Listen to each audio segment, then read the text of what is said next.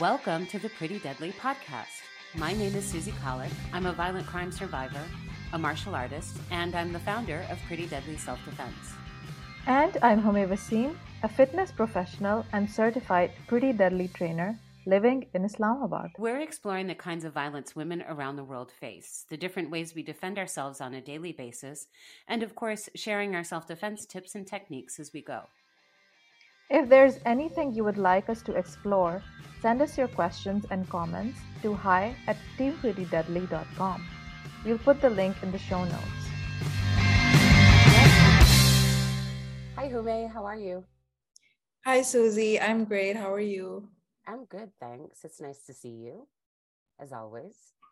Yeah, nice to see you as well. And I think we are color coordinated in a weird way. Like my sweater matches your glasses and my hairband matches your sweater. Kind of, yeah. You've got a brighter room than I do, though. Yeah. Different time of day. Yep. Anyway, so what are we talking about today?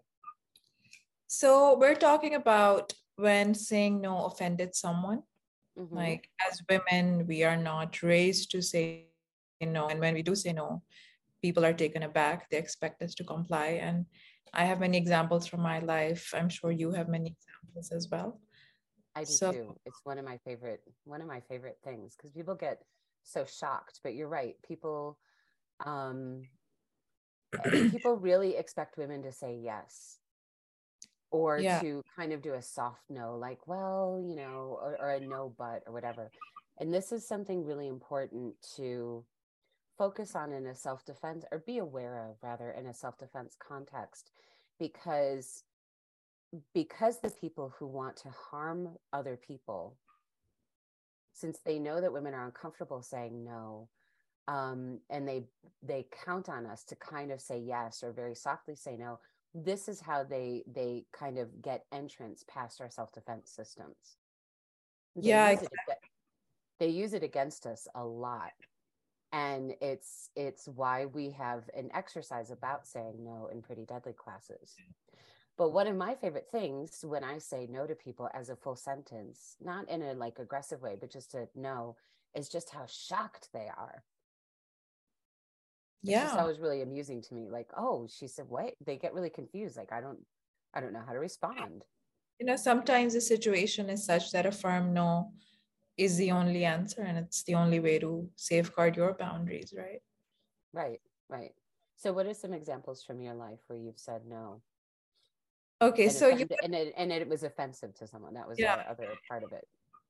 So you'd have to understand a little bit about the Pakistani society for that. And in Pakistan, culturally, arranged marriage is pretty much the norm, especially in like my parents' generation's times. So when I turned like 24, I was old according to Pakistani society. And my parents were like, you know, it's time for you to get married. And can I ask you a quick question? What is your parents' generation? How old are your parents? My dad is in his 60s and my mom is in her late 50s. Okay, so they're like they would be on our side of the world, sort of older Gen X. Yeah, I think baby boomers as well. No, I think so. My friends here on this side of the world who are even in their late 50s or just turned 60, and maybe probably up to around 62, are still Gen Xers. So the boomers are before them? Yeah, the boomers are before them. Mm-hmm. Oh, okay, right. The boomers were my parents. Okay. Basically. Yeah. I've been calling my parents boomers all this time. So well, you can still, they don't know, but you can, it's so my parents are passed away, but if they were still alive, they'd both be in their 80s today. So people in their 80s are generally boomers.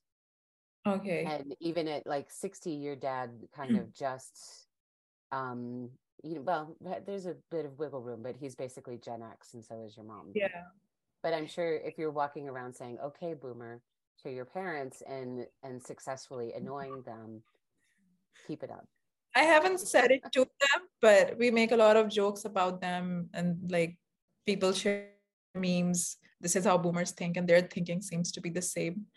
Because I think trends also catch up slowly and gradually from the US to Pakistan. So maybe your parents were boomers and my parents were also boomers, according to the way they, yeah. Yeah, that could be true. I mean, that makes sense culturally. Yeah. Yeah. So now So that we've cleared that up, back to your story. So you were around 24, you were considered old already in Pakistan culture, and your parents said, it's time for you to get married. yeah. So I had graduated and I was running a fashion line. That was my business. And I was pretty happy. Like I was in a growth phase, but all of a sudden my dad and my mom say that, it's time for you to get married and, we're looking for proposals. And they saw one proposal that stood out for them because the guy had a stable job, came from a well-to-do family and all that jazz.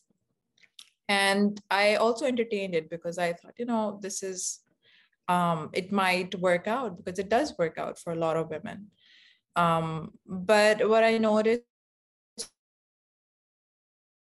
that there was a lot of interaction between my parents and his parents. They were meeting each other, they were talking to each other. And the fact that, they weren't letting me talk to the guy. And like a month had passed and they were just meeting outside, exchanging gifts, being very nice. But like, I was just feeling like, I'm going to be marrying this person. How come nobody's making me talk to him? Like, ultimately, my connection and chemistry and values with this person matter more than their chemistry with each other. So I sort of put my foot down one day and I said to his family that, it's high time that I speak to him. And they were very hesitant because they were like, so the guy lived abroad and they said, once you guys meet, then it's better to you know it's better to meet him and then decide if you like him rather than talk to him online. But it sounded very fishy to me. And they also said that once he comes to Pakistan, you guys should get married. And I was like, I can't take that risk. So anyway, when I spoke to him, I realized we didn't have anything in common. He was a nice guy, like he was honest. That's one thing that I liked about him, but we did not have any shared interests. And I said to my parents that, you know what, I'm not feeling any chemistry with this person and I don't want to marry him. But they seemed pretty offended and they were like, you don't know what you're talking about. This is a great proposal because he has a great job. And I said, we don't have anything in common, but like, how am I going to, I can't even converse with him. How am I going to live with him? And my dad was like, you know what, you can mold him. You can get him to like the movies that you like, or the books that you like, or the music that you like. And I said, this guy is 8 years older than me. He's not like my child that I can mold him. And my dad was like, no, you can mold him. Like they were just persistent that I married this person. But eventually he caught on and he figured it out that I was being pressurized by my family and he just took a back seat. But that period of my life was very stressful, like highly stressful and distressing for me. And I couldn't focus on my business. And like my business also went downhill after that. And I'm still one of the lucky ones because I could still get out of that situation. But a lot of women in Pakistan end up marrying without their consent. And later, once they're married, they get divorced and it gets really messy by then. Is divorce easy in Pakistan, or is it a really complicated process? It is complicated. Mm-hmm. In many instances, the woman cannot initiate divorce, but she can initiate a separation, which is known as khula. Mm-hmm. And it has different terms and conditions, basically. But other than legally, socially as well, it's difficult because people talk a lot and, they say that the woman's market value or, marriageability has really diminished if she is a divorcee. So there's a lot of taboo associated with it. Yeah, that was definitely the case here in the United States where I am currently. But so I can't really speak about Germany because I didn't grow up in that culture. But in the US, that was a really common belief about women who were divorced as well for many, many years, that, yeah, the woman's value is reduced because she's already, it's like she's used, it's like buying a Yeah, used but car, there must be something wrong with her that right. some. And yeah, it's pretty terrible, but I'm about to go off on that topic, and I don't want to go off on that topic because we want to stick to this topic. So what happened with your parents? They were offended, but you were also really upset, right? Because it was affecting your business and it was really stressful. So what was the consequences of saying no? Yeah, sorry, your voice just jammed for a second. Can you repeat that? What I'm asking, you said no to your parents and they were really offended, and you were also very upset because your business suffered, right? And you were really stressed. So what were the consequences of saying no? And where are you with your parents now? Those are good questions. So when I would say no, I was made to feel as if I don't know what I'm talking about, as if I will miss out on the best proposal of my life, as if did you I believe will that, or think. did you worry like, oh, maybe they're right? Yeah, I did, because A, I was very young, I was 24. B, this is what happens in Pakistan. Women just marry whoever their parents choose for them. I mean, not all of them, but a majority of them.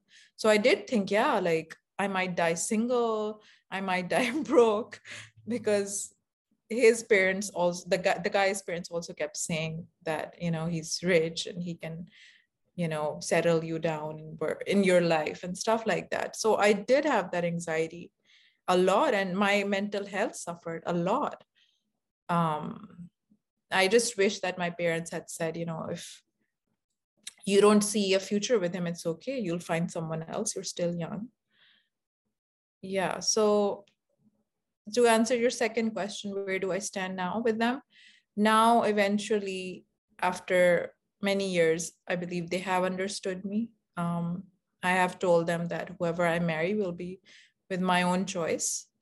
And I've always wanted to do it once I became more established career-wise, and once I knew who I was, once I had a solid identity, as opposed to someone very young and vulnerable. So they understand that now. That's really interesting, because I remember when I was around the same age, I fell in love with someone who was married to someone else.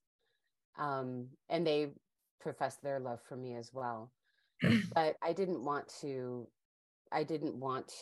contribute to the ending of a marriage, of somebody else's marriage. But I felt that I really, really loved this person. And I took some time away to kind of really think about things. And that was something I thought about too, the sense of, I'm really young, I'm not fully formed, like my sense of identity isn't completely stabilized and established. Yeah, I'm young. It was New York City, and I'm like running around having a great time, trying all kinds of things. And I wanted to be more established in my career. So the exact same thoughts, like I really, and my parents weren't pressuring me. My parents didn't know about it. But the guy was pressuring me actually quite a lot. So he wanted, yeah, sorry, go on. No, go ahead. What's your question? So he wanted to leave his wife and marry you, like that was his proposal. That's what he was saying. I don't know if that's what he really wanted, but that's what he was saying. And that at 24, that was a lot of pressure on me. Yeah. And I felt like I needed to make a choice. So I kind of sequestered myself away for a few days to really think about it. And these were some really prominent thoughts that I had of, my identity isn't fully formed. I want to be more established in my career. I wasn't even really sure what my career was at that point. I had like kind of a vague notion, but not really. Yeah. I wanted to know myself better. So the exact same thoughts you had. And I think that's really interesting. And I wonder how many women are in that find themselves in that situation, and are pressured into relationships and marriage, whether it's an arranged situation as in Pakistan or in other countries where that happens. Or in Western countries where it's maybe not an entire family, but a guy. But Yeah. families in the West as well will pressure women with, you should start having children. So Yeah. you might not get that pressure to marry someone, but you can get the pressure in a more subtle way of like, it's time for you to start having kids. Yeah. I didn't say no in the end. I chose love, or what I thought was love. I ended up in a quite abusive relationship, emotionally abusive relationship, Sorry to hear. where there was a lot of, coercive control. There was a lot of emotional abuse, and those were my consequences for not saying no, which is also really interesting. I mean, we don't want to, obviously, every time you say no or you don't say no, you don't always end up in like these extreme consequences. But I think that can happen for a lot of people, and I want to say as well that I think men also get pressured to like get married and have a family. Yeah, sure. Sometimes as part of the definition of manhood, and that can be damaging to them as well. So I don't want to say that women are the only victims of this, but, I think we get pressured in such a way and at such a young age where men can go longer before they start really getting that pressure put on them. So yeah, I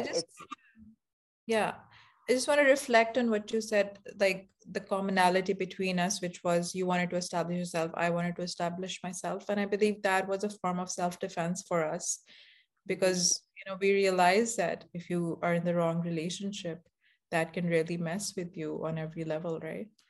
Right. But I mean, self-defense, but also just self-awareness, which is what part of self-defense is. It's just kind of knowing who you are, or still understanding that you don't totally know. Right.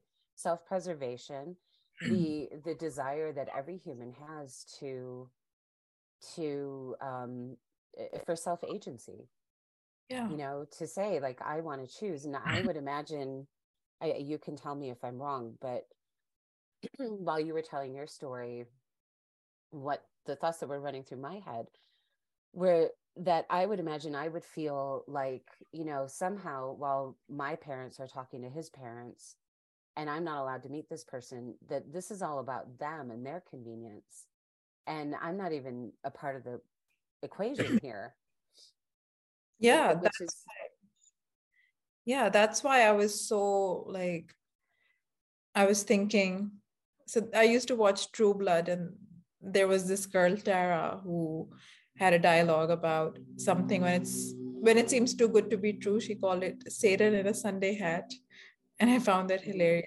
So with them, everything seemed so good to be true. Like they were bringing me gifts, they were showering me with really nice things, they're making big promises. But then something clicked that, I haven't even spoken to him. Right. But this is the norm, there are people who have only spoken once on the phone who end up spending their entire lives together. Yeah, it's I don't know what to say about it, because it's not part of my cultural experience. So the way that I was raised in my generation, I think was raised in the United States, was to believe that arranged marriages were really terrible. But I also know, since I've grown older and I've been around in the world and I've talked to many people, that some people appreciate arranged marriages and some people have really thrived in arranged marriages. They're not, it's not a black and white situation. It's not. But yeah, I do think that people are very pressured. I know my dad at one point, around the same age, before I met this guy, actually, my dad had said, quit screwing around and find someone to marry you. So he also had the idea for a long time that, this is what should happen for the daughter, get her married off so that she's taken care of and nobody has to worry about her safety or her well-being again. She becomes a burden on the family after a certain age, and she should become, the property of a man who's taking care of her, et cetera, et cetera. So yeah, I mean, I didn't have extreme pressure, because my dad said this to me over the phone while I was living in New York, and that was resolved with a very simple hanging up on him. Yeah.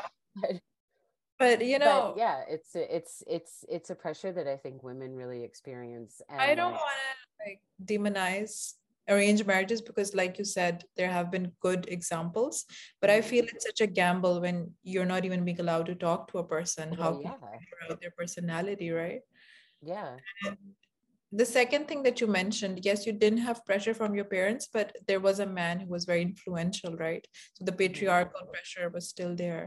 yeah, absolutely, absolutely, and that patriarchal entitlement as well. Yeah. So somebody who's already married and feels very entitled to That's a another very big person. red flag as well, that if he's leaving his wife, then Yeah, yeah. that's about him. So, but yeah, so it's saying no to people and and having them be offended is such an interesting thing. So when I've done this in my life, there's not, it hasn't been in such long-term situations, is the way that I'm trying to figure out how to make that correlation. But I have done it in ways where the reactions that I've had from people are like really shock and surprise. I was in a recording studio with a bunch of artists and a producer who I had written an opera, actually, and they were recording some of the parts of the opera. And the producer said, well, why don't we have, I don't know, the lead vocal do XYZ? And I just very simply said, no, because that's not what I wanted for the opera. And everyone in the room kind of all laughed really uncomfortably, like, oh, she said, like, we're a little shocked that she said no, and she was comfortable saying no. But if I didn't say no, then I wouldn't have gotten what I wanted on that recording, and it's my piece of work. I know what I know what it should sound like. So that's not to say that, you're not open to collaboration and all these, but see, I'm doing it right now. I'm like explaining and justifying my own no and diminishing it by saying, well, that's not to say that I'm not a good person, instead of just saying I said no because I knew what I wanted. Yeah. I think even if you are saying no, like, first of all, it is your right. But like in my situation, I wish my parents or any parents who are even watching this, they should allow their daughters to at least present their reasoning through logic. In my case, it wasn't just, no, I don't want to marry because, I just don't want to marry. I did want to marry, but I didn't see any chemistry with this person. So it's not like I didn't have any reasoning, right? I think in both situations, something that parents can do for their daughters and something we can do for each other as women is help us learn how to articulate that no in a way that doesn't diminish the no. So it's not a justification. It's not saying, no, I don't want that, but really I'm a good person and here are all the other examples. Rather, it's a no, I don't want that because my belief system doesn't align with it, or because I feel that, for me, something is off, or I feel I should be able to speak to someone before I marry them, etc. So I think it's easy, in some ways, it's easy for society to dismiss women when we say no, when we follow that no up with an apology. And that apology coming in the form of a but, or like I was just doing, that's not to say I don't want to collaborate, no, don't judge me, I'm still a good person because I said no, et cetera, et cetera. But we can help to shift that conversation by helping each other and helping parents teach their daughters how to say no and explain, if they need to explain the reason why they say no, in a way that doesn't demean or diminish the no or themselves as people. Yeah, I mean, that makes sense. But in your case, you said no to an employer, right? Like a boss. So I said no to employer. In the one example that I gave, that wasn't an employer so much. That was just my own artistic work. But I have said no to employers. But like, you wouldn't want to offend them, right? If you offend them, then they can cause you harm as well. Yeah, well, when it comes to employers, I work for myself, and there's a reason for that. It's because I don't do so well Same here. in employment situations. So I have very little concern about offending people in the office environment. And offending my bosses, I kind of don't care. If they fire me, I don't care, because there's always another job. That's not true anymore, because I'm now middle-aged and I haven't been employed by anyone else for a long time. So if I were to have a job, and I said no in the way that I would say no to people, no to my bosses in my 20s or 30s or even 40s, I would get fired, and I would have a harder time finding new work. So that starts to shift that dynamic a lot.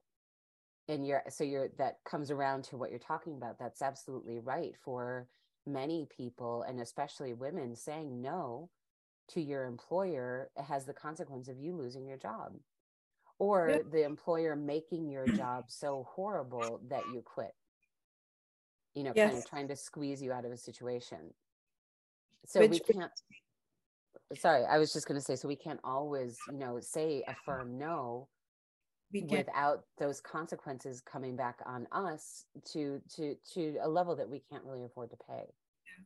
What were you about to say? I was just going to say, which brings me to our next topic, which is creative ways to say no. You're listening to the Pretty Deadly Self-Defense podcast, hosted on Acast and available on iTunes, Spotify, Audible, and our website at prettydeadlyselfdefense.com, and wherever you get your favorite pods.